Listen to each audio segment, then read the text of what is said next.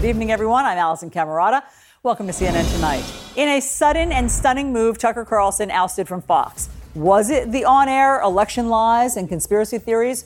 Or was it the behind-the-scenes behavior that's just now coming to light because of a lawsuit by one of his own producers? We'll get into all of that.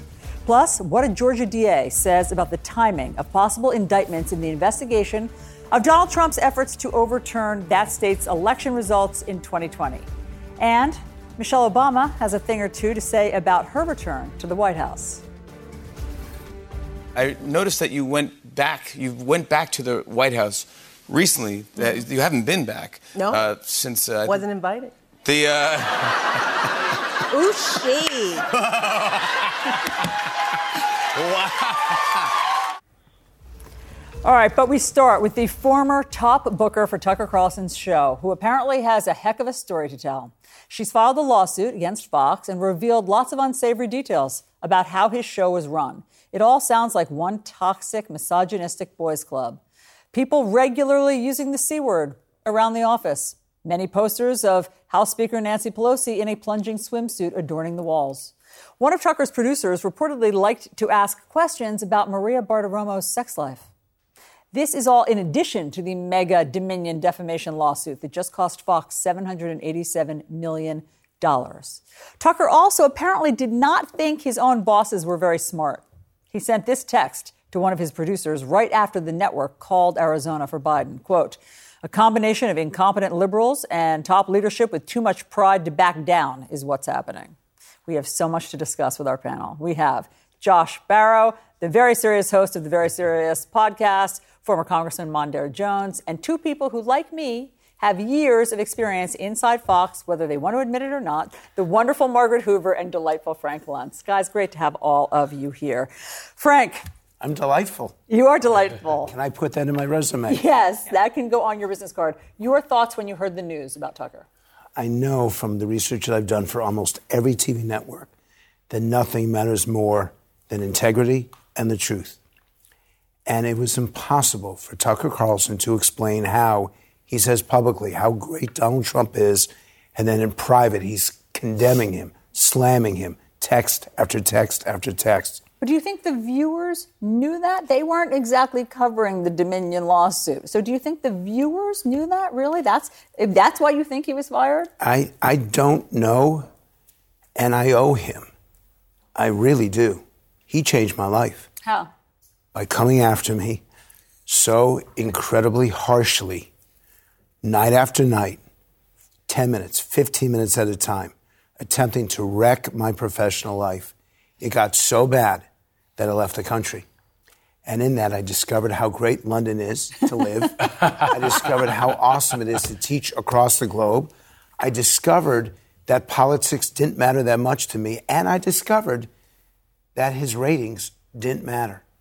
So I'm actually grateful to him, and I feel sorry for him because I believe he's been fired by every single news network, which is a record that you cannot ever beat. Well, this is beat. really a silver lining that you have here, and that's really nice, Frank. I mean, it's nice that you have been able to see it in that light, that everything's a teachable moment. That's great. But, Margaret, I think that hearing what may be in Abby Grossberg's lawsuit, maybe that's what is behind this, more than even the Dominion lawsuit? Hard to know because we don't know everything that's in there, but just that little bit that I read. We don't know everything, but what we do know is that if this were about his texts in the Dominion lawsuit, if this were about the shaming of Fox News as not being a legitimate news organization because he was promulgating lies, then Maria Bartiromo and Jeanine Pirro would be behind him on the way out. And I don't know. I haven't checked Twitter in the last 5 minutes, but last I did check, they still are happily employed there. So doesn't seem as though it is about the integrity of the news network and telling the truth to your viewers. As in all complex corporate firings, there are many issues at play, and we have yet to learn. Congressman? What is it? I mean, look, we've talked about the things that were said, the falsehoods that were spread on Fox many nights. You're smiling. Including about me. Is that right? I've had the privilege of being... I bet they told the truth about you attacked. Oh, no, not at all. Do you feel as good about it as Frank does? Join me in Europe. It's really cool there. I love Europe. Look, leave it to Fox to finally reach the right outcome on something, but not for the wrong reasons. The right reasons, right? It seems like the reason Tucker Carlson was let go is because people like Rupert Murdoch were upset that he criticized him and that came out in Discovery in the Dominion lawsuit. Again, shout out once again to Dominion. I think that Tucker Carlson is objectively one of, if not the most pernicious forces on television, or I would say today, but as of Friday of last week. You know, the New York Times obviously famously did a profile of him, and they called it White Supremacy Power Hour. I don't think any single individual, with the exception of the Murdoch family, perhaps, has had more of an influence on in terms of enraging people who feel as though they are being replaced in the case of one of the themes on his show, white replacement theory. And of course, through repeating the lie that the election was stolen, he contributed to what happened on January 6th. And it's just such a shame that Fox is not going to have to apologize for telling that significant lie. Josh, how do you see it? Well, I mean, I think, there was a lot of talk last week. People oddly disappointed about this settlement payment, sort of viewing it as a capitulation. I think people had this vision that if this had gone to trial, that if Fox lost, they would have been forced to apologize, and everyone would have had to admit that they were lying about this. And that's not how it works. Even if you win a multi-billion-dollar judgment, you don't get to force the defendant to apologize. Well, it happened with Gretchen Carlson. The reason that some people thought that was going to happen was because Gretchen Carlson had a reported $20 million settlement with Fox, and they had to apologize to her publicly. Well, you can negotiate for anything in a settlement, but the thing about the settlement is that, the apology, and Dominion's CEO wrote about this, like, is the apology worth anything? Like, a half-hearted, qualified apology that people know is being made pursuant to a legal proceeding. Does that help them actually restore their reputation at all? And it ends up being costly to Fox, including because they're being sued by various other parties. If they admit wrongdoing in this case, then, they have to go defend themselves against Smartmatic. And so I think, there are reasons we didn't see the apology there, but some people had this idea that, like, this was like a parking ticket for Fox. It was a cost of doing business. This, first of all, is like half of Fox's profits from 2022, so it's a really large amount of money. But also, we're seeing here the domino effects from this, that this set off all of this internal dissension. I think it's very unlikely that Tucker would be being fired this week if it were not for the lawsuit, even if he's not being fired over matters in the lawsuit. It opened up this rift, it caused the disclosure of these communications. By the way, a lot of the discovery in this lawsuit was under a protective order. There were those redactions that we all saw, things we didn't get to see. They lifted some of the redactions, but not all of them. So there are other things that Tucker may have said about Fox management or about other matters that aren't known to us, but are known to Fox management. They saw that in discovery. So I think, I suspect that this really is about his relationship to management. This harassment lawsuit brought by this employee, frankly, that is the sort of thing that feels like a cost of doing business. If you're going to pay out a 9-figure settlement to Dominion, you could pay 7 figures and settle that lawsuit. Well, hold on. Go ahead. Well, I was just going to say, the thing I didn't comment on, and none of us have commented on, is the thing you led with, which is that, there is this sexism allegation, this bravado, this misconduct allegation amongst all the men and the boys club that exists at Fox News. I didn't even comment on that because, having formerly worked there, and I know you formerly worked there, it just goes without saying. Yeah. This is how Fox works. They are a sexist, there is not a space for the decency and respect of regular, normal women unless you have your legs out and your high heels and your all the other things. I don't even want to go into it, but that's just how the place works. So it feels eminently believable that this, on top of all the things you're talking about, Josh, is part of the mix. But in the end, it's not what happens internally.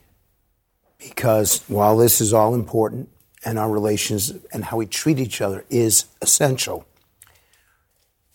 we call ourselves a news network.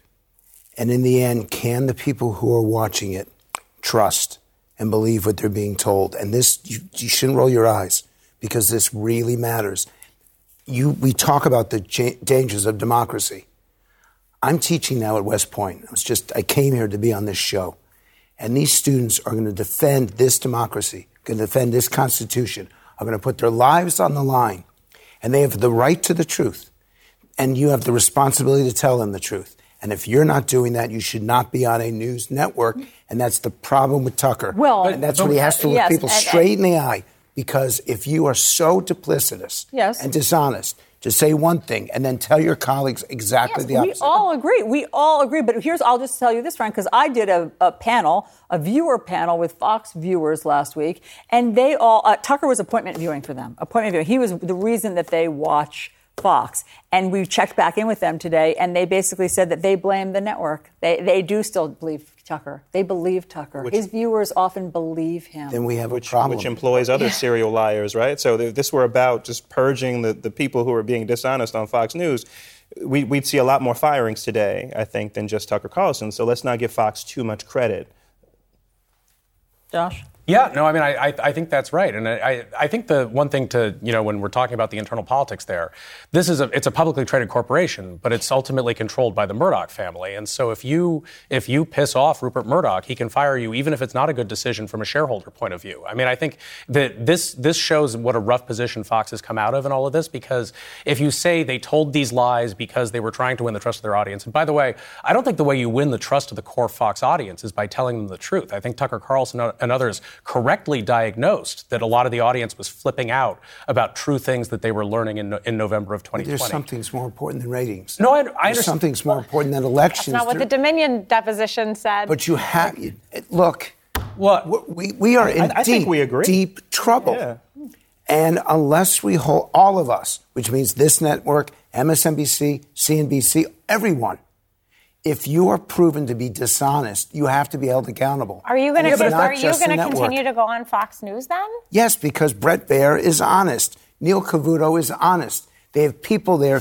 Dana Perino is honest. Yeah, but if it was the Cavuto network, it would be out of business. I mean, I think we saw this in this episode. The problem here is the consumer. There is demand for this product, and someone will offer it to them. And what the people at Fox were terrified of is that if it's not them, that's going to be Newsmax. And who knows where Tucker Carlson's going to land? I don't think we should assume that he's gone away just because he's off Fox's air. I think he could become an important, cornerstone for some other conservative network that is willing to go to places that not everyone on Fox is willing to go. There's also reporting that Bret Baier is quite dishonest because of the Dominion discovery that came out as well. So, again, this is much deeper than Tucker Carlson. I reject that, and I think we have to do this on an individual basis on every news network so that those who've been shown to be wrong again and again should be held responsible. The problem is we saw in the deposition and all the discovery from the Dominion case is that the tone comes from the top. It wasn't individual, this host, that host. It was coming from Suzanne Scott,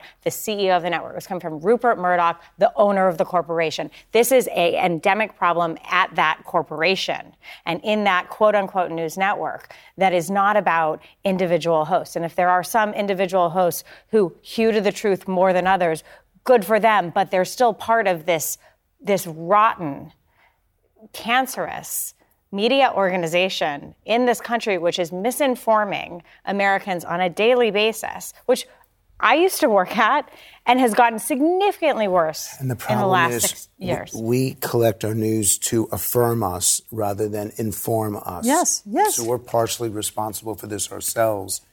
We have to get away from it. I don't watch Fox News, so you're good. Agree. Yeah. You're good. Your conscience is clean right now. All right. There's also other big media news today that we need to tell you about. CNN's CEO, Chris Licht, announcing that, quote, CNN and Don Lemon have parted ways. Licht says in a letter to the network, quote, Don will forever be a part of the CNN family, and we thank him for his contributions over the past 17 years. We wish him well and will be cheering him on in his future endeavors. Okay, when we come back, the 2024 election, from Donald Trump's legal entanglements to the investigation into Hunter Biden, what will these mean for the presidential election? Our panel tells us.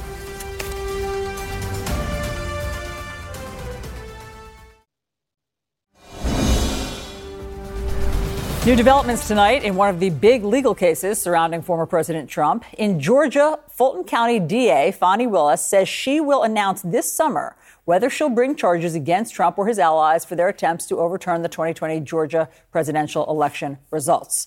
According to a letter obtained by CNN, she plans to announce possible charges between July 11th and September 1st.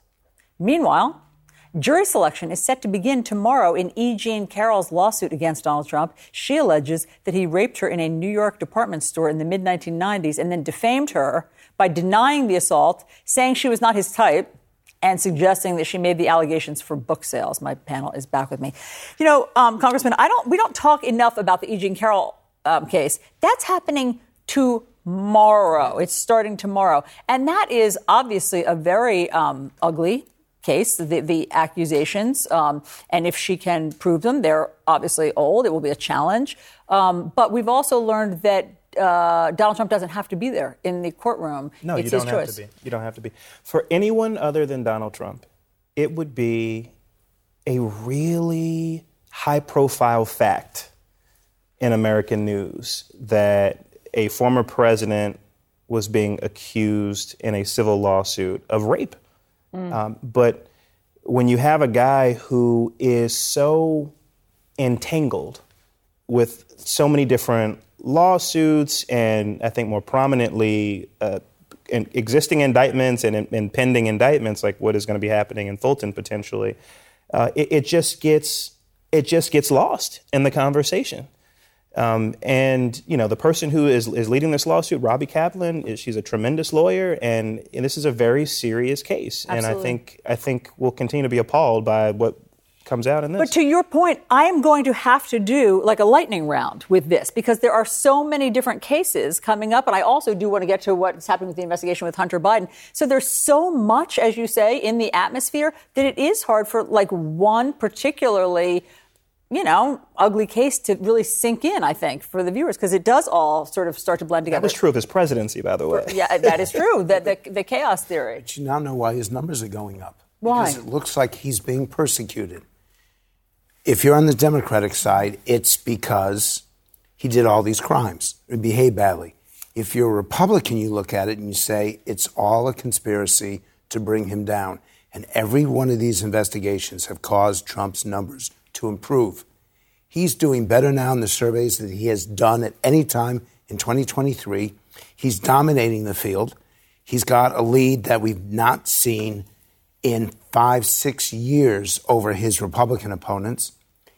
And I believe that it's so much due to the prosecutorial efforts and their horrific communication that's actually allowing Trump to say that he's a victim. What do you mean horrific communication? What do you want them to say differently? Because when they went to Mar-a-Lago and they went into his house, for 5 days, the Justice Department did not explain why that raid happened. So for 5 whole days, Trump is allowed to say, I'm being victimized. When he was indicted. Didn't Garland come out within 24 hours and give a press conference explaining the details for the raid? No, he did not explain it, and that's the whole problem. And it happened, one more time. It happened when he was indicted. He was indicted on Thursday, and then he went on Tuesday to actually face the indictment. It was unsealed. Why can't they provide the context, the specifics? Because otherwise, Trump is getting away with everything. Well, I mean, I think it's important to remember that these are actually legal proceedings. It doesn't just matter from a PR perspective how they go. I mean, especially the criminal proceedings. I have different opinions on the different proceedings. I have not been thrilled with the way Alvin Bragg has handled this prosecution. In particular, he's not laid out the exact legal theory underlying what the crime is. That's the one about the Stormy Daniels one. Yes, and it's falsification of business records, but you have to have been doing that in order to hide some other crime. And he hasn't explained that, which he doesn't have to, but he also didn't have to give a press conference, which he did. And so if you're going to come out and give a press conference and explain why you're doing this, you might want to explain exactly what is the legal theory with this sort of Rube Goldberg charge that you have. However, what's going on in Georgia, that's, I think there's a sense that this is sort of like, really we're going to have the criminal prosecution of Trump over a hush money pavement. The stuff in Georgia is over really core acts related to the efforts to overturn the 2020 election. People have heard that phone call. People have heard the phone call. They're aware of the behavior, and the behavior is seen as serious behavior, not a sort of sideline, a way to get him on the side. So I think, he can paint himself as a victim, although I would note he can do that without being indicted. I think maybe the best political positioning for him here was when he was being investigated but not actually facing indictment. But, if Republicans want to go ahead and nominate someone who's going to be facing a criminal trial in Georgia, as a Democrat, I say, go right ahead. Or the prosecution of the special counsel. Look, I think that you are completely right in identifying that there is an activist online base of the Republican Party that believes the more he is prosecuted, the more he is victimized, the more that is those people telling us who our candidate should be, and by golly, they're not going to pick our candidate. We're going to pick our candidate, and our guy is Trump. I mean, that's the sort of part of the psychology that happens. So the more he is prosecuted because of the system and the rule of law that we have in this country, the more he ascends with that certain group of Republican voters. And I think that is also inversely related, or there's an inverse relationship to how he then is perceived by the general population and the regular voting public in a November election. But the problem is that the other option is not prosecuting him for things that the DAs determine are crimes. I'm just saying what's happening is the more popular you are with the base of the Republican Party that's going to be active in the primary, the less popular you will ultimately be with the general election public. Apparently with the criminal legal system, it's not for lack of explanation that Donald Trump is going up in the polls. Yeah. Alvin Bragg actually, I think, has done a good job or a sufficient job of explaining the charges. It's this that people disagree with the merits of the legal arguments. Okay. And that's fine. That's a reasonable debate. But I quickly want to get into also what's happening with the status of Hunter Biden's investigations. So he's not been charged with anything, but his lawyers will meet with DOJ officials next week to get, it sounds like, a status report. And his lawyers are apparently being more aggressive now. They're taking a more aggressive tact in that they are suing people who have made accusations against Hunter Biden. So in other words, they're not just sitting and waiting to see, like, will charges be filed. They're going on the offensive, basically. So do any of you think that this will be an Achilles heel for President Biden in this upcoming election? I think people see the Hunter Biden situation as sad, which it is. I think that he is, he's clearly a man who has a lot of vices and who has behaved quite badly in a lot of ways. And I think people look at this and they look at it from the president's perspective, and I think that they feel a little bit sorry for the president. And I think that people, to some extent, admire the way that the president has stood by his very problematic son. So I think, some of this stuff could be very serious trouble for Hunter Biden. He is under criminal investigation by the U.S. attorney in Delaware. I would not be surprised if he ends up being criminally charged. But I don't think that people view this as a Biden family criminal enterprise. I think they view this as the president's ne'er-do-well son up to something again. We just did research on this, and it was not mentioned once, not once, in an hour and a half's discussion with registered Democrats likely to vote in a primary. They're concerned about Joe Biden's age. They're not concerned about Hunter Biden, and you can't change that. Mm-hmm. And it's not that they disagree with Joe Biden. They think he's been a good president, and they want to thank him for replacing what they had before, and they're afraid of losing. But they are saying that Joe Biden, at his age, at his presentation, at his health, they are so scared that he could possibly lose to a Republican. Mm-hmm. And that's why Joe has to announce tomorrow, or within the next few days, that he's running, because there are so many Democrats right now saying, should we be doing this? Thank you. That's really good context. All right, we need to move on, guys. Stick around because this is important. A sheriff's office in Kentucky has hired the officer who fired the fatal bullet that killed Breonna Taylor in that botched raid. Taylor's mother says this decision is, quote, insane. The officer's lawyer says he still has the right to be part of the police force. So we're going to discuss that next.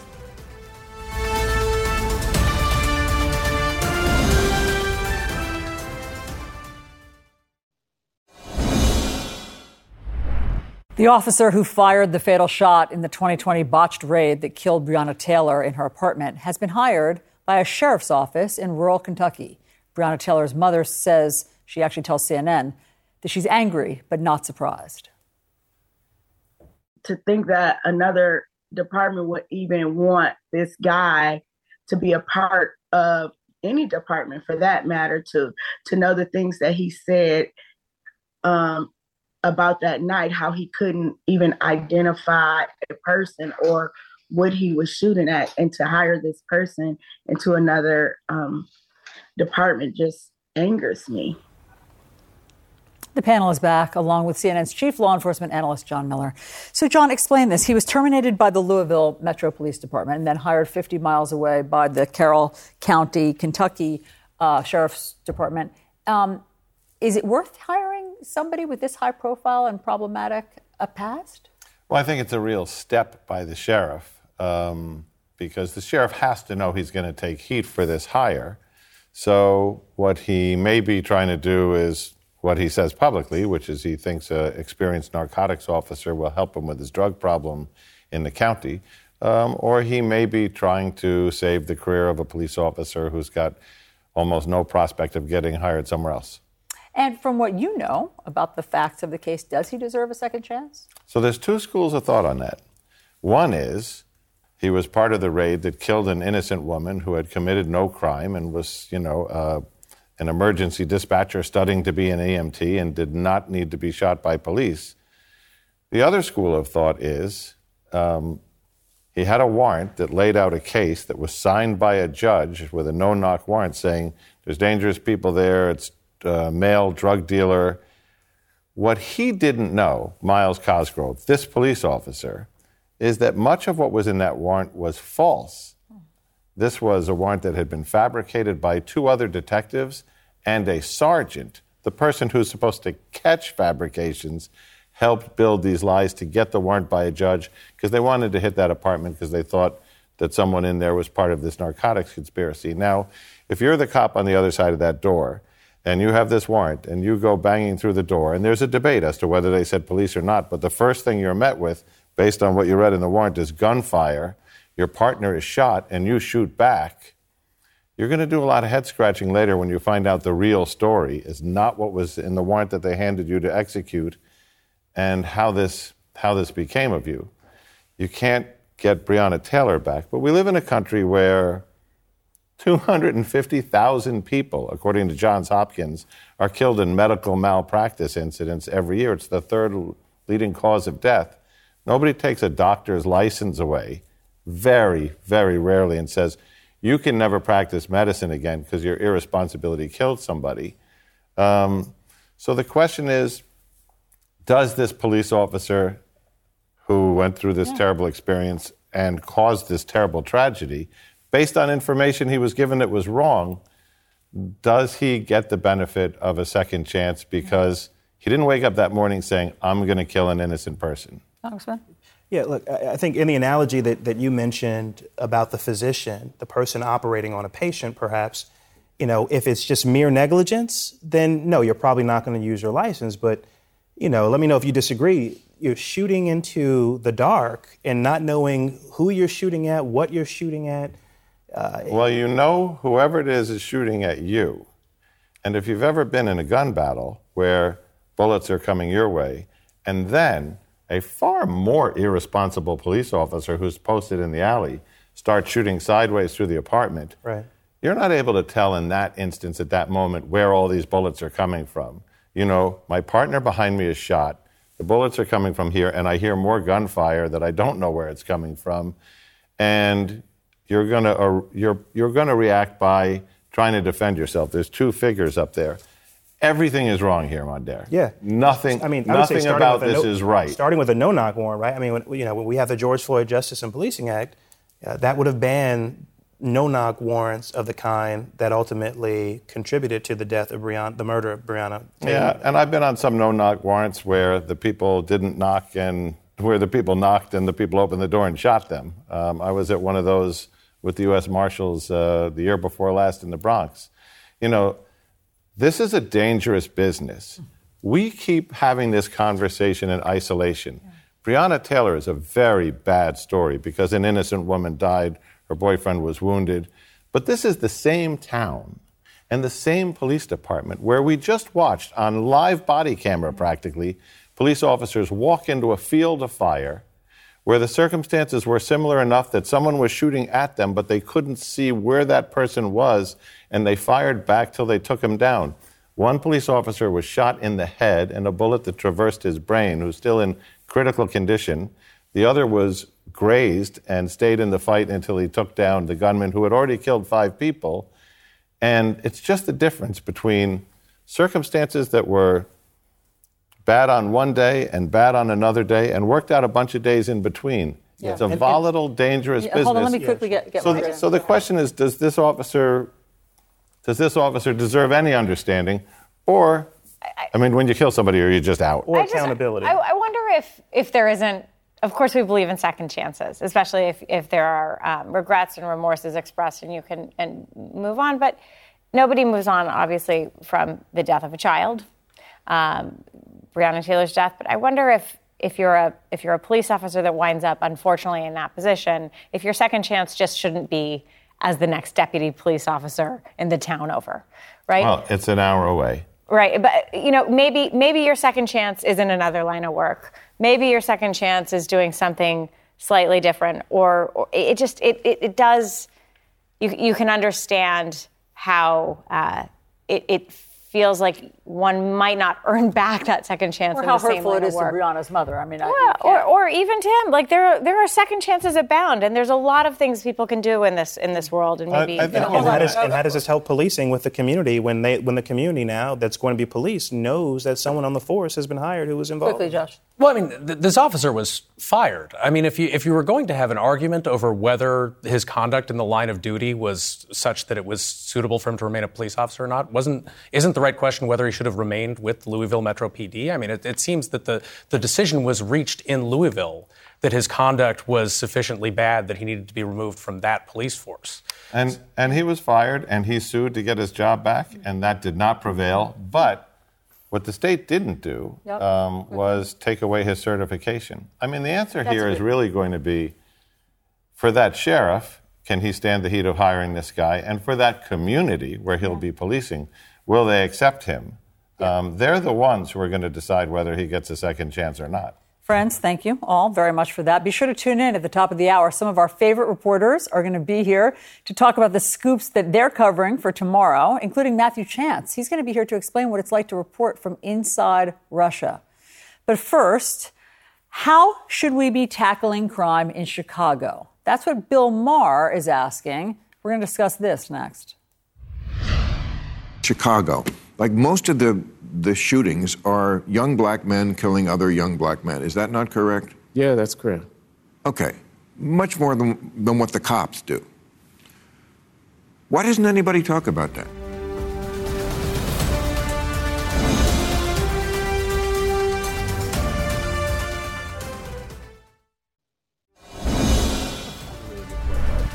All right, who can help bring down crime in Chicago? Whose responsibility is it? On HBO's Real Time with Bill Maher on our sister network, Maher floated a provocative suggestion. Chicago. Like most of the shootings are young black men killing other young black men. Is that not correct? Yeah, that's correct. Okay. Much more than what the cops do. Why doesn't anybody talk about that? Well, I mean, why aren't there, 100 giant black celebrities who would have the respect of those people saying, what are you doing to yourselves? Why are you killing each other? This is no way to live. This dishonors our community. Come on. We're better than this. Right. I feel like it's never addressed. Glenn Lowry. Mm-hmm. My panel is back. John, give us a reality check on the status of crime and murders in Chicago before we start. So New York City has 8.4 million people. We have 400 murders. Chicago has 2.9 million people and has 700 murders. So you have to ask yourself, why it is a city that is, about a third the size of New York have 43% more homicides. Theft is up. Auto theft is up exponentially. So one of the things, that we're seeing in Chicago is a lot of progressive criminal justice policies where you see repeat offenders because they're not going to jail in between crimes.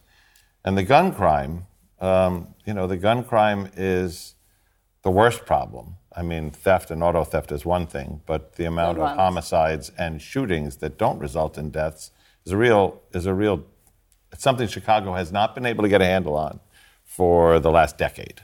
It's something the country hasn't been able to get a handle on. I mean, here in New York City, we've got 70% or so of guns that have been illegally possessed actually come from out of state because of the lax gun laws that we have. I'd be curious to know how many of the guns that are illegally possessed in the city of Chicago come from outside the state of Illinois. But what do you think about... The guns illegally possessed in Chicago come from a couple of gun stores just outside the city limits of Chicago. Is that right? But what about... But there's also, you know what else is in Chicago? What?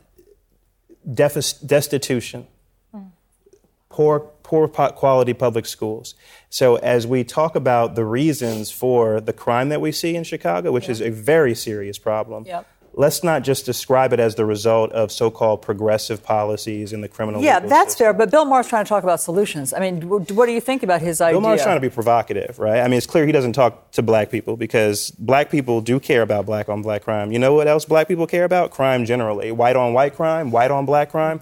The difference between when police brutalize in several instances black people that gets the entire public upset about it is because your taxpayer dollars are going towards that, right? I mean, it shouldn't matter whether it's black on black crime or white on white crime or white on black crime. Crime is a problem regardless, and I don't quite understand his point of trying to make it about a black on black crime. Because he's saying, isn't that the responsible for the largest percentage of crime? I'm saying it's crime generally that's the problem. So I don't know why it matters what the color of your skin is and why it's like a special responsibility of black people to talk to other black people about crime when we should be solving for crime writ large, regardless of the color of your skin. Josh? I mean, Chicago just had a mayoral election where the key issue in the race was crime. So it seems, from all the news coverage, I don't live in Chicago, obviously, but all the news coverage that I've seen of that race suggests that crime is very much top of mind for people in Chicago, whether they are white, black, or Hispanic.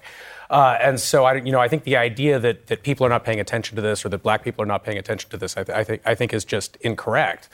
I think Chicago does have a particular crime problem where, I mean, again, there's destitution in Chicago. There's also destitution in New York. New York manages to have a much lower crime rate than Chicago, and that has been true for quite some time. So sometimes you wouldn't know it listening to the mayor of the city. New York is actually very safe as large cities go. It doesn't have that reputation. And so, I think you saw two quite flawed choices in that mayor's race, where you had Paul Vallis, who lost, who aligned himself with the police union and aligned himself with some political forces that are just clearly too far to the right to run a campaign in Chicago. And the idea, I mean, a big part of the problem in Chicago is you sort of have an undeclared strike by a large fraction of the police. I mean, there were these essentially riots in downtown Chicago the other day, and here we go again. The city is in chaos. But then you also have news reports about people saying, I was right by Michigan Avenue, and these people were assaulted, and they were trying to flag down the Chicago police, and the Chicago police just drove right by. And so it's not clear to me that anybody has a clear plan about what you're going to do to both get staffing levels back up to where they need to be with Chicago police and then actually get police there to perform the job that they're being employed for. I mean, there's clearly a lot of political disconnection between the police and the administration of the city, and it's probably, frankly, going to get worse with a more left-wing mayor. But it's, you can't just, the police basically having a policy veto by being able to say, I'm not going to do my job if I don't like who the mayor is. Yeah. It's not a tenable situation, but I don't see a roadmap there about how we get back to a better situation. Margaret, before I let you go, let me just play one more thing of Bill Maher, who does talk here about some of the root causes as he sees it. It seems like, a lot of times the solutions that come from the left seem symbolic. They don't seem like we're actually addressing what really needs to be done, is get kids learning, get them reading, get them able to have a job. Okay, go ahead. I'm going to defer to the police officer on my left for exactly how you fix the crime problem in Chicago. I've, wondered about it for a long time. But the original question that, started the segment was Bill Maher saying, why is nobody talking about it? And I think, it depends, I guess, who you're listening to. If you turn on Fox News on any given night, particularly when there's a headline about Fox News, they're talking about crime in Chicago. I mean, that's what's happening over there. He's also saying black celebrities. But he's saying black celebrities, but who also is who's not talking about it is like white liberals in Los Angeles aren't really talking about it either. So, I think to both of your points, all of us should be working on figuring out how to solve a crime problem in all of our cities. And you have all the solutions. So I'm just going to defer to you. Look, short-term solution, slam dunk, always works. If you're arresting people who are committing crimes and they are going to jail and prison, your crime is going to go down. We already proved that in New York City, and it's been replicated in other places. Long-term solution, because that's not a perfect solution, although once you lower your crime, you also lower the jail population, lower the prison population. Long-term solution is what Madhur's talking about, which is if you get to the root causes, but we keep whipsawing between a long-term solution where we're making short-term investments and a short-term solution that we go in and out of, and we can't understand why this isn't working. Thank you all very much for that great conversation. And a reminder, you can watch Real Time with Bill Maher on Friday nights on HBO at 10 p.m. And then you can watch Overtime right here on CNN Friday nights at 11:30. We'll be right back.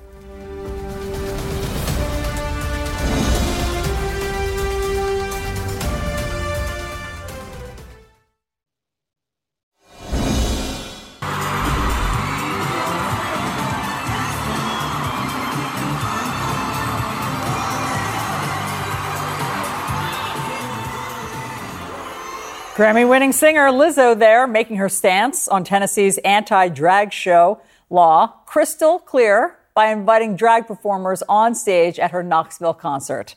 She told the audience that she was warned against performing in Tennessee, but she decided not to cancel her concert so she could create a safe space for drag performers. Last month, Tennessee Governor Bill Lee signed legislation banning, quote, adult cabaret artists from performing in public and or in the presence of children. The controversial bill listed male or female impersonators, which was interpreted to mean drag queens. All right, coming up, we have some of our favorite reporters here to talk about the stories they're working on for tomorrow. They're going to share their scoops with us next. Stick around.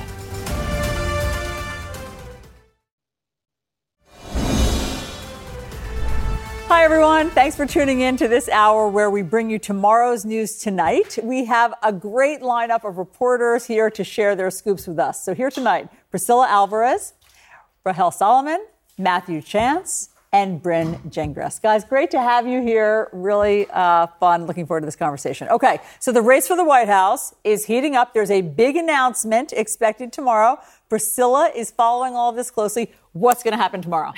That is the question on everyone's mind. Look, we cannot overlook how sentimental tomorrow is to President Biden. He announced on April 25th of 2019 that he was going to run for president. And we are expecting that a similar announcement is going to be made tomorrow, but this time it'll be his reelection bid. And we expect that he's going to do so in a video, again, very similar to how he did this before. And so everyone's on pins and needles really waiting for this announcement to come. Is it a surprise? Not really. He has been saying that he plans and intends to run. What we're missing is the announcement. So advisors have been working on this around the clock. They were doing so over the weekend while the president was in Camp David. And so now we're nearing this date when this is supposed to come down.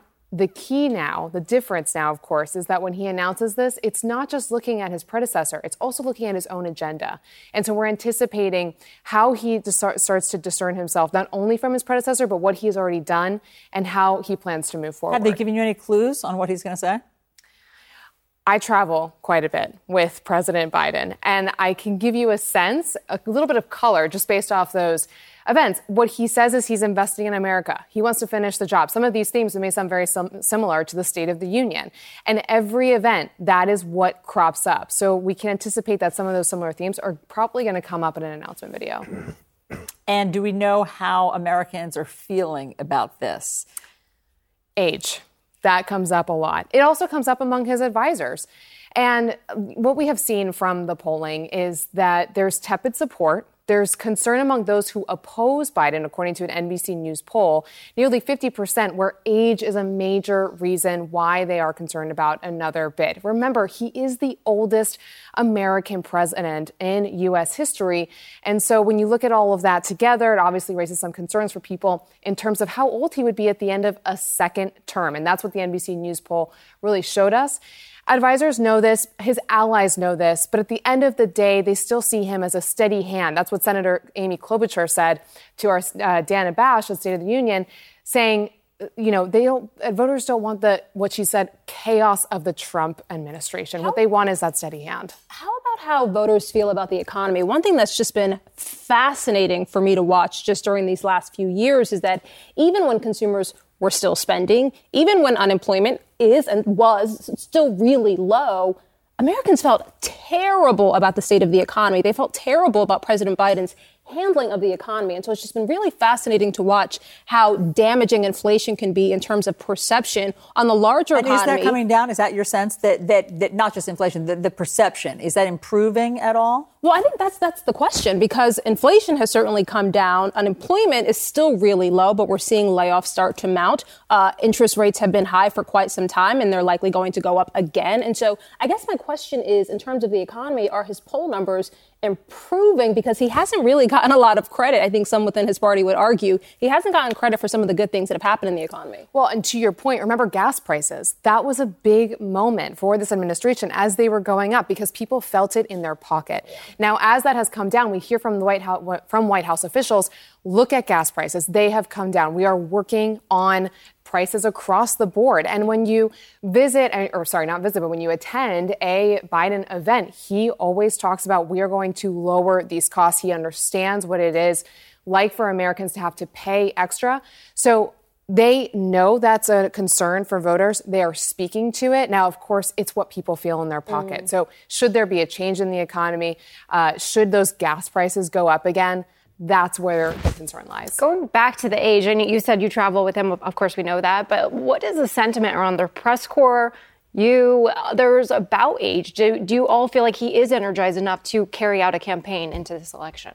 When you see him doing what he loves to do, which is talking to people, shaking hands. I mean, I have been at events that go over because he is simply saying hi to everyone at the end of his remarks. When you see him doing that, he's energized. It is what he does best. It's something that we've seen on the campaign trail time and time again.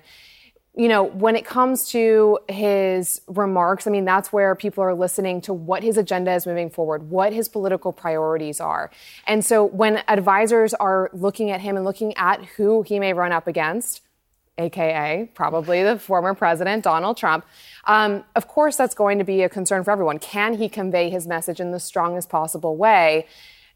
Again, it always comes down to an awareness of age, an awareness of the way voters feel about age among his inner circle, but that he can still show that not only, again, as using Klobuchar's words, he's a steady hand, but that he also has the experience to continue to progress. Matthew, you're based normally in Moscow. Yes. And does this get play in Russia? Are people following the U.S. presidential race? They are, of course. They follow it very closely. I mean, I'm not sure the extent to which they're following it right now. There's lots of other stuff happening there. Yeah. But, I mean, the Russians, on Russian state television, which is carefully controlled by the Kremlin, it loves the idea of bashing the American political system.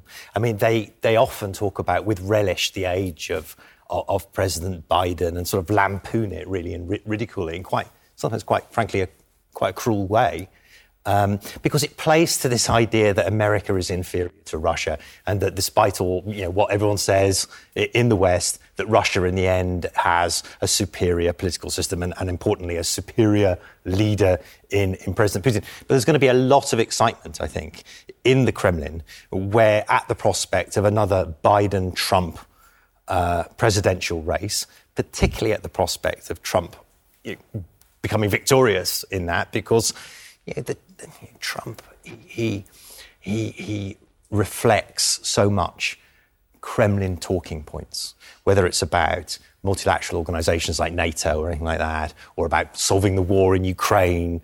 And that's music to the ears of the Kremlin. They love that. Well, I'm glad the Kremlin's excited, because I don't know if America is excited, if most Americans feel excited to watch a repeat of this match again. I mean, it's hard for some people to even conceptualize that we're going back into this. Yeah, everybody in the news business. Yeah. Mm-hmm. And there was also, of course, not concerns, I should say, but questions about when is he going to announce? We know that he plans to do it. And he kind of could run out the clock, right? I mean, there's not another Democratic opponent necessarily that we know of that's going to come up. So the question then was donors, fundraising. And this week, we expect to see donors and fundraisers coming to Washington to visit with Biden. So part of this, too, is ramping up the fundraising because they know the race that is to come. They know it's going to be a grueling few months. So could he have waited longer? Yes. Could he still wait longer? Also, yes. But it also comes down to the funds and knowing what's ahead and getting the money behind it. All right, Priscilla, thank you very much for that preview of what is likely going to happen tomorrow. Next, a UN meeting on international peace hosted by Russia's foreign minister in the midst of Russia's war on Ukraine. Western diplomats slammed him to his face. So Matthew Chance has been covering all of this, and he's got that story for us next.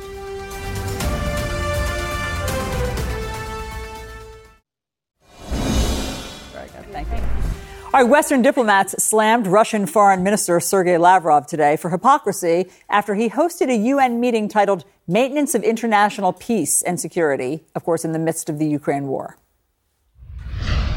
As during the Cold War, we have reached the dangerous, possibly even more dangerous threshold. The situation has worsened with the loss of trust in multilateralism. Let's call a spade a spade. Nobody allowed the Western minority to speak on behalf of all of humankind. Our hypocritical convener today, Russia, invaded its neighbor, Ukraine, and struck at the heart of the UN Charter. As we sit here, we brace ourselves for the next Bucha, the next Mariupol, the next Kherson, the next war crime.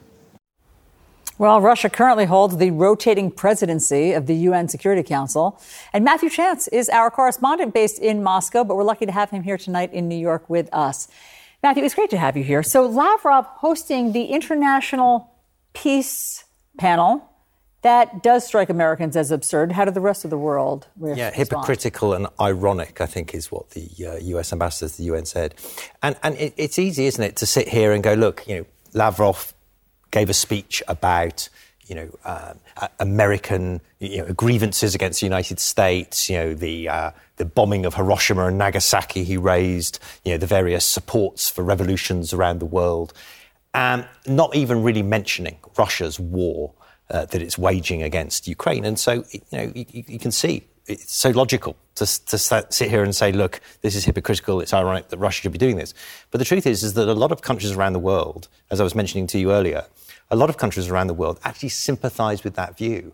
And Lavrov's audience, when he's addressing the Security Council there, is not the people of the United States. It's the people of much of the rest of the world as he tries to garner support for Russia's position. There are a lot of countries like India, like South Africa, like China, crucially, and in the African continent as well. There are lots of countries, and in South America as well, that are genuinely, sympathetic to that view that Russia is actually just trying to stand up to the big American superpower. And Lavrov knows that very well. He's a smart guy. So, Matthew, while we have you, just tell us what it's like. I think our viewers would like to hear, too.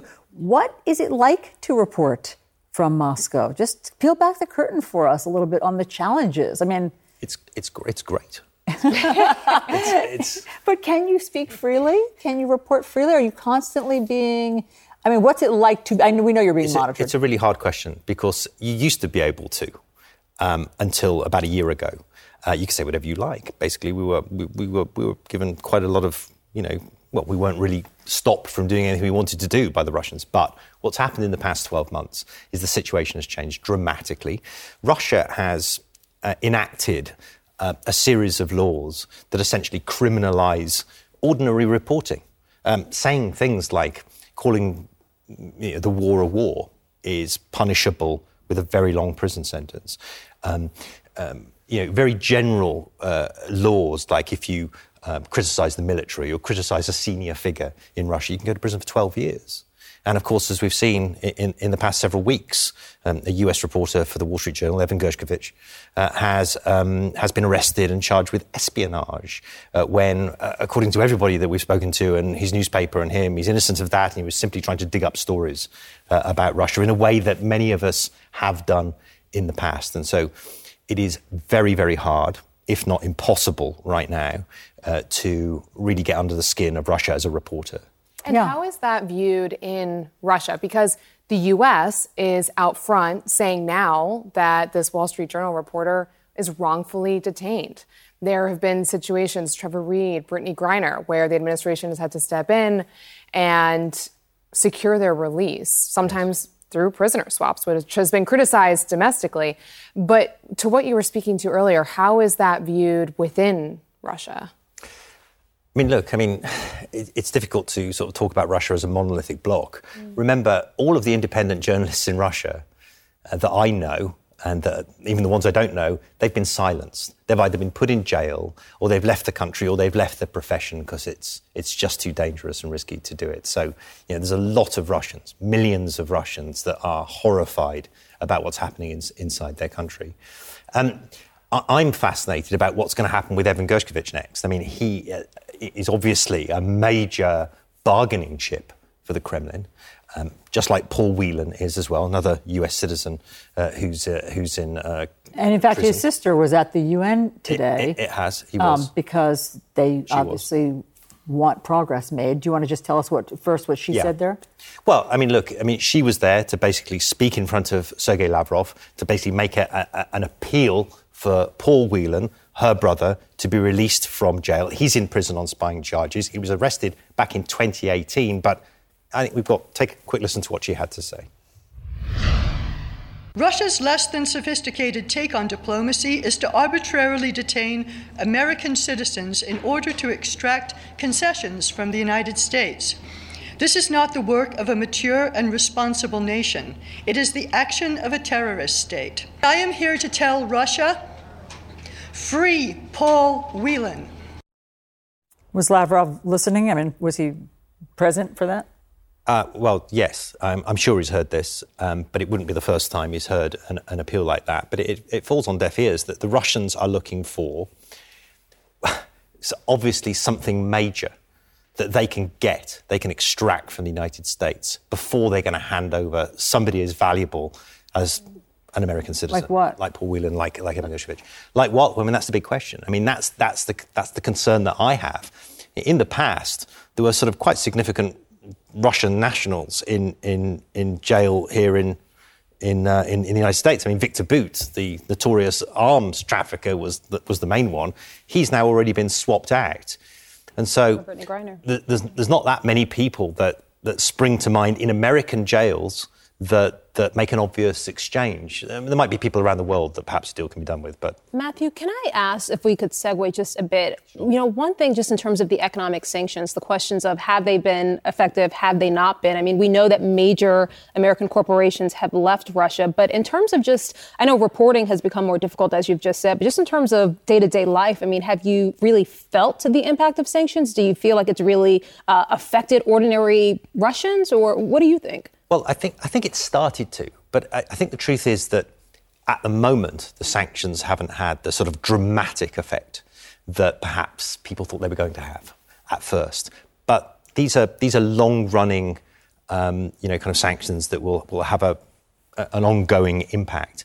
But already, I was in Russia just last week, or the week before last, and prices have gone through the roof. I mean, there's no products. I mean, there are products in the shops, but no brands that you recognise. All the shops in the shopping malls have been boarded up, or their names have changed to different things. And so people in Moscow definitely are seeing visually a dramatic change as a result of the sanctions against them. And of course, that could get much worse. I mean, just a couple of days ago, the G7 suggested banning all imports, all exports to Russia. Everything, with some items like medicine perhaps getting an exception. But if that happens, that really will have a dramatic impact on the ability of Russians to live lives that they're used to living. People are used to buying products in supermarkets in Russia. Yeah. They won't be able to do that. Brian, what are your thoughts?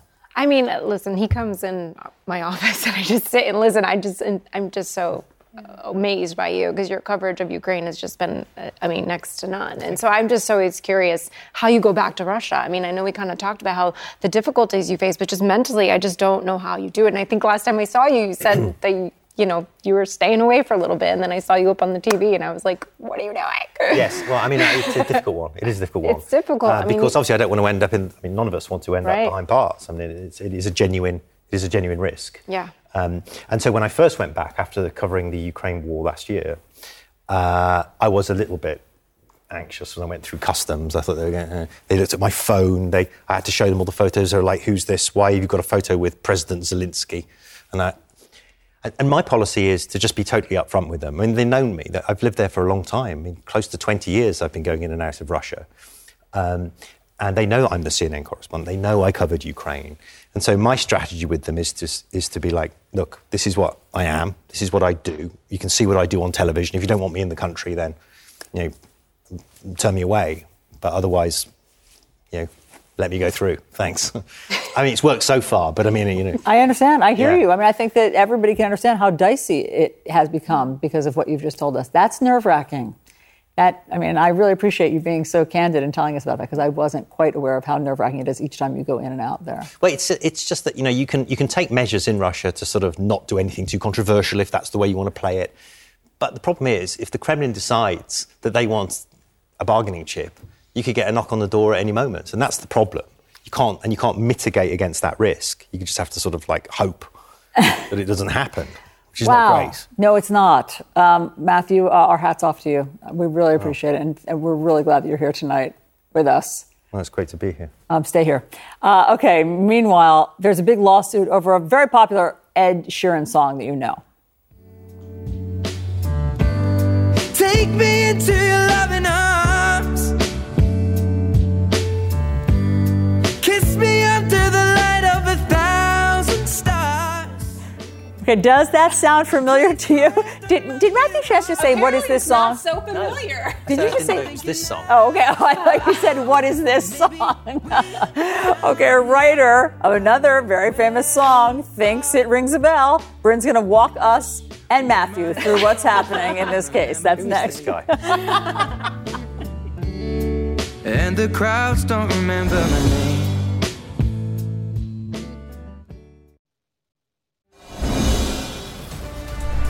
Okay, a jury's been selected in the copyright infringement case against Ed Sheeran. He's accused of copying the 1973 Marvin Gaye hit Let's Get It On.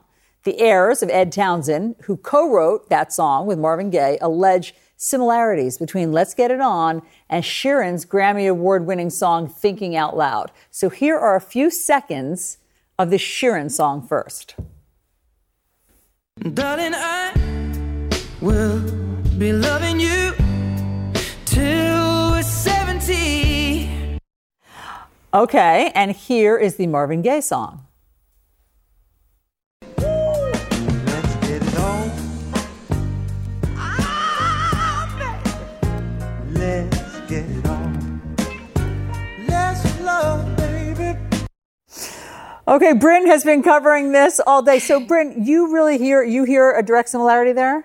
No. You don't? Because I don't either. Do you? I don't. I was going to ask everybody. I don't. Do you? Bryn and I were talking about this earlier today. Yeah. We could not hear the difference, and I You can't hear the sympathize difference, or you hear the similarity, or you don't hear the similarity. I hear the similarity. Okay. I don't hear the difference, and I really sympathize for this jury who is going to listen to this on Over repeat. and over. Okay, Okay, what do you I think, did Rahel? not hear the similarity the first 2 or 3 times, but me being the dogged reporter that I am, I've been listening to it for the last few hours, and I actually do start to hear the similarity. The Now more I you listen do. to it, the more I hear the similarity. Okay, because there are so many songs that sample other songs, and immediately you hear that, like the echo of the other song. And I've heard the Ed Sheeran song 1,000 times, like we all have, and I've never thought, oh, that's a ripoff of Marvin Gaye. Right. But here's the thing, too, guys, is the jurors are not going to be hearing the words. This is just talking about the rhythm and the notes. Matthew, what do you think? So that's kind of a big deal if you think about it. That is different. It can't be the only 2 songs that sound like, Let's Get It On. I mean, that's such a classic, sort of fundamental, Yeah. pop song. It is. I've heard loads of songs that sound a bit like that. And that's their that's point, Ed right? Sheeran's Their point. point is And that that's it's Ed a Sheeran's common point. chord. This is the common, chord progression, and these are the building blocks of a song. There's only so many you could actually choose from when you are building a song. Right. So why am I being taken to court for this? But let's go first into the nitty-gritty of what's happening tomorrow. Opening statements are going to happen in this infringement case, and it's kind of funny because the jury selection, not funny, but the jury selection was today. 7 jurors are now in the panel. Some of them had to be dismissed because one woman's teenage daughters are big Ed Sheeran fans. Another woman had to be dismissed because it was her wedding song, was an Ed Sheeran song. So it's just a little interesting entertainment. That is funny. in the I've not heard courtroom. of They need people a voir dire process like Right, that. they need people who don't know either. So maybe we need Matthew Chance on the jury. He needs to report to federal courthouse tomorrow But morning. he was kidding. You do know these songs. I mean, obviously you know the Marvin Gaye song, but you also know the Ed Sheeran song, yes? I mean, music isn't my thing. Okay. But yeah, I mean, I've heard them both. I've definitely heard them both. Okay, well, let's do this. Let's play more of first a longer cut of, should we do the Ed Sheeran song? Ed Sheeran. Okay, so here's a longer cut. But again, remember, You sure this is the Ed try to Sheeran? take out the words. Okay, the lyrics. music. Okay, here we go. Baby, my heart could still fall less hard at 23. And I'm thinking about how people fall in love in mysterious ways. touch of a hand. Okay. No, I need you to actually take the words out for me. Yeah, I get too consumed with the words. I'm too And the distracted. music video, I'm just like, And the watching music video, that's just like absorbs you. Yeah, I wish we just I'm had ready it with the to music. walk down the aisle. Yeah. Sorry. Do we know if intent matters? Like, does it matter if Ed Sheeran perhaps used a song with those similarities but didn't intend to? And was inspired by it. Yeah. It's a good question. He's going to take the stand. So, I mean, I think that's probably going to come up in the questioning. And it's, it's unclear. There is one thing we should point out here is the song was released in 2014 and Ed Sheeran went on tour and was actually playing his song and actually sang the lyrics. Let's get it on. Oh, okay. Let's listen to this. Okay. Now let's hear that.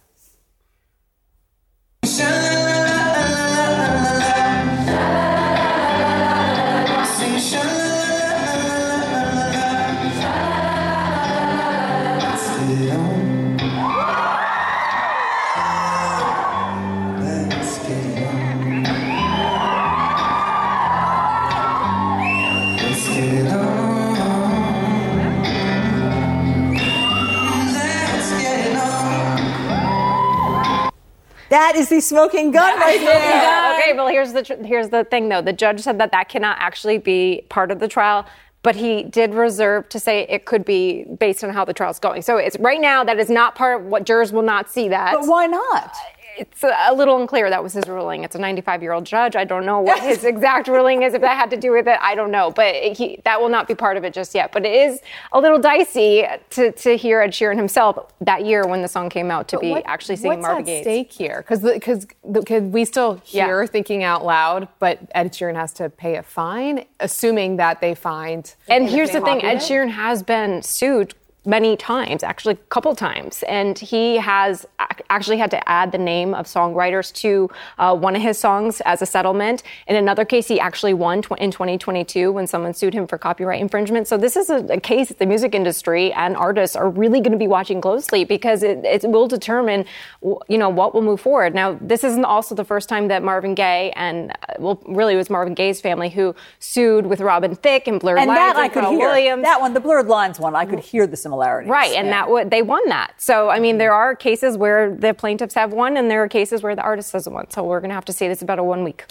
long trial. We're talking about millions of dollars. Though. Yeah, and listen, this family fine. is suing for legal fees if they don't, as he could be paying millions just to his family just for if they win. I think the Robin Thicke Pharrell case, I think they ended up having to pay about $5 million. So, definitely a lot of money. Well, come back and tell us what's happening with this because obviously we all need to know at this point, including Matthew. All right. Now, what's going on at Disney? The company is now going through its largest wave of cuts as part of a major slash of its workforce, and Rahel is going to explain why. That's next.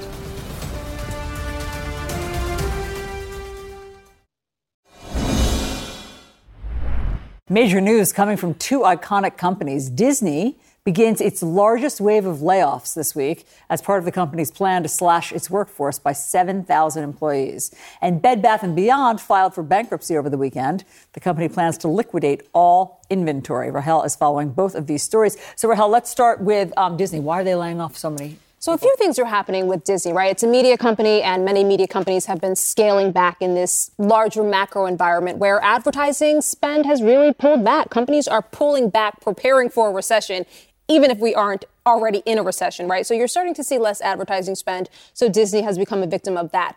Disney, however, also has had kind of a rocky few months. Remember, a few years ago, Bob Iger, the CEO, wildly successful CEO, stepped down, retired. Bob Chapek then stepped up, became CEO. He was then fired very quickly. Then Bob Iger came back. So part of this is also Bob Iger's plan to transform the company, try to right the ship. So he said that he is trying to save $5.5 billion in costs. So this is part of that. So this latest round of layoffs, it's the largest so far. It brings total layoffs to about 4,000. But we know this is not the end. We expect another round of layoffs, which would ultimately bring us to about 7,000. I should say it should impact ESPN. It will not, however, and some of its other entertainment divisions, it will not, however, affect its frontline employees at the theme parks, et cetera. And at the theme parks, hadn't they already announced significant increases in entrance fees? Yeah, they had. So they had been raising prices. And so for some of its theme parks, that equated to an increase of about 12%. And I should say in its last earnings call, the theme parks division was the highlight of the report. I mean, they are doing very well in live entertainment at the theme parks division. So that is actually an area of strength for the company. And yes, they have raised prices. The company has said in its earnings reports that not only are people continuing to go to the theme parks, but they are spending more time while they're there, and they are spending more money while they're there, and that is benefiting Disney in a really big way. So, Bryn, I mean, those what we just saw, 124 to 189 for Disney World. That's to get in for one ticket a day? Yeah, that's what it looks like. Yeah, I just feel like it's the most magical place on earth and you can't afford to go there. Like, I feel like it's so exclusive to certain people and it's disappointing. And so you can have the magic. It's just going to cost you a lot of money. It's very expensive. Expensive and not that exclusive. Yeah. But yeah, that's amazing. Okay, and so, Priscilla, let's talk about what Rahel was alluding to with Bob Iger. So, as we know, Governor DeSantis of Florida has been in this feud with Disney and at times Bob Iger. Why? I mean, aren't Disney and Florida sort of synonymous with each other? And is this helping Governor DeSantis? Well, a major employer, right? And as we were talking about during the break, Disney just can't get out of the headlines because not only of their own situation internally, but because of Governor DeSantis.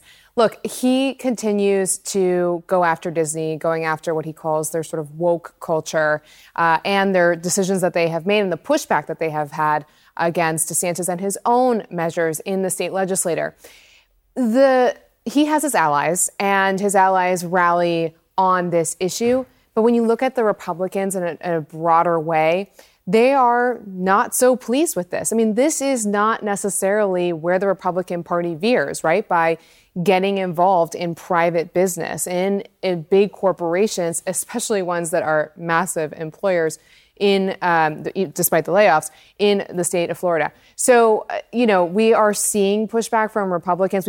Donald Trump has gone after him for this. Chris Christie has mentioned it. So is it an issue that he's going to cling on to moving forward, assuming that he does announce his candidacy for 2024? We'll see. But for now, really sort of mixed reactions. And just to add to what Priscilla said, not just a major employer, but a major source of tourism revenue dollars for Central Florida and for the state of Florida. I wish I had my reporting with me, but the numbers are astounding how much money Disney brings to the state of Florida because of tourism. Yeah, that's why this feud has confused me in the past. But as you say, unless it's really working for him politically. Okay, so now Bed Bath & Beyond. So they just declared bankruptcy. What do we need to know? Okay, so this has been a long time coming. For people within the industry, we've been watching this unfold for quite some years. The company announcing Sunday that it is going to begin the liquidating process. So what could this look like? Well, I mean, technically, it could still find a buyer, although analysts I speak to today said that's unlikely. It perhaps could turn into an e-commerce play. But anyone who buys it at this point is going to be looking for a pretty steep discount because otherwise they would have already stepped up by this point. So what it means is that for people who work at Bed Bath & Beyond, especially the physical stores, they might see a pink slip. They might see a layoff. If you are a consumer, if you shop at Bed Bath & Beyond, you have a gift card, you have a return, you want to do that sooner rather than later. But Bed Bath & Beyond has really suffered from really a slew of things. It was very slow to the e-commerce trend. I mean, very slow, painfully slow. So that hurt. It also buckled under the weight of competition from the likes of the Targets of the world, the Walmarts of the world. And of course, it had its coupon program, which depending on who you ask, was either a success or really hurt it. But which one was it? Because, I mean, we get these coupons every day in the mail. So were they a hit or no?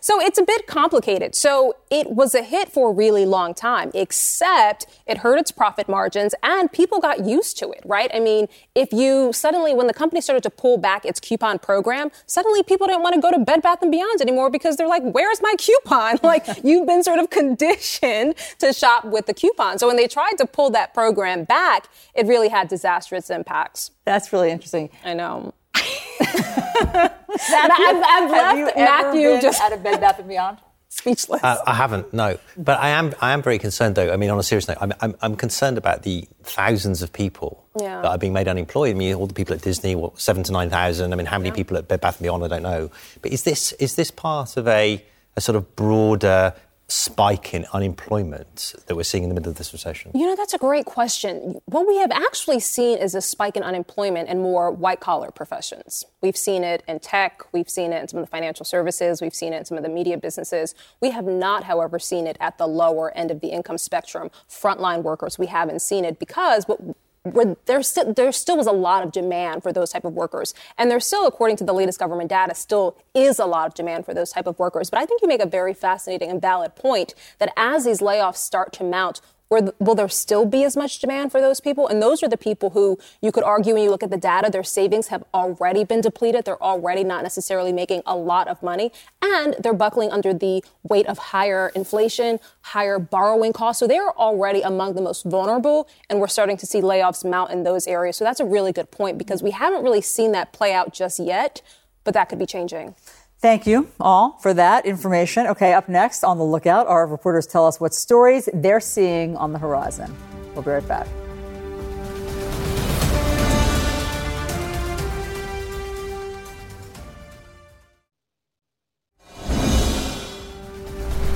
And we are back with our fabulous panel of reporters to tell us what stories they are keeping an eye on. We call it On the Lookout. Okay, Priscilla, tell us what's coming up. Well, this week, we're expecting to hear from Homeland Security Secretary Alejandro Mayorkas on their border preparations. The reason why is because in the coming days, on May 11th, a COVID-era border restriction known as Title 42 is going to expire. That has allowed authorities to turn away certain migrants at the U.S. southern border. And in a moment of unprecedented mass migration in the Western Hemisphere, there is concerns about what it looks like when we go back to our traditional protocols.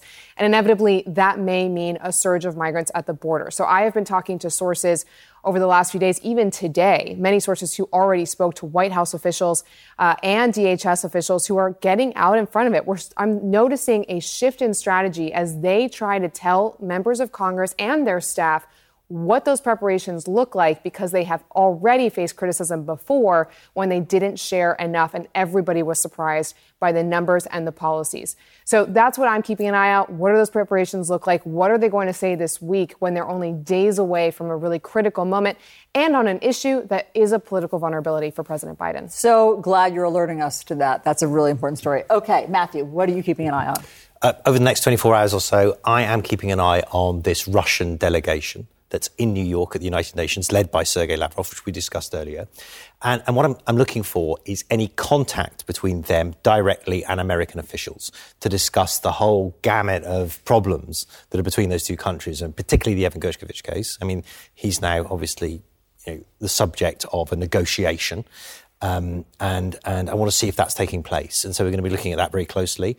More broadly, the military situation in Ukraine. And I know we've sort of like it's all faded into the background a little bit, but there's about to be a massive military push in Ukraine with the Ukrainians, with all the American weapons and the Western weapons they've been given, trying to take back as much territory from Russia as they possibly can. So in the weeks ahead, that's kind of what I've got my eye on. Okay, thank you. Really important. That's really good to know. Rahel?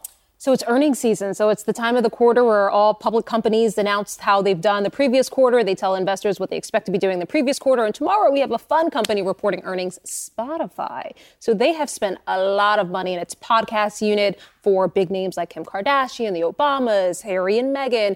And so they've been under some pressure to cut back a bit and sort of manage expenses and work on its profit margins. So I think it'll just be a fun one to watch, a fun one to see how they're doing and also what's ahead. Dial down the $50 million deals per pop. A little bit, yeah. Great. And so, Bryn, you're keeping an eye on something that you alerted us to last week, which is a really fascinating case. Yeah, so we talked about that death penalty case in Oklahoma. Richard Glossip, he's been on death row for 24 years. His clemency hearing is coming up on Wednesday. He's pretty much run out of legal options to save his life. The attorney general in Oklahoma is going to recommend to the parole board clemency, but the big thing here is Kim Kardashian tweeted about it today. So this case is on her radar, and of course we know how many followers she has. So I'll be interested to see how that sort of affects all these decisions. She's asking her followers to call the parole board, to call the governor and save this man's life. So execution date's in 3 weeks. So it's time is ticking. That will be fascinating if that changes the equation. Right. I mean, it has before. She's been effective in that role. That's right. That will be fascinating. All right. Thank you all so much. Really appreciate you guys being here. It was a great conversation. So tune in tomorrow on CNN This Morning. Breonna Taylor's mother will be on the show to react to news that the officer who fired the shot that killed Breonna Taylor has just gotten another policing job. Thanks so much for watching us tonight. Our coverage continues now.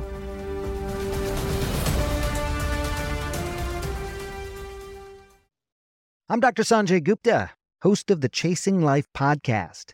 In honor of our 10th season, we want to hear from you.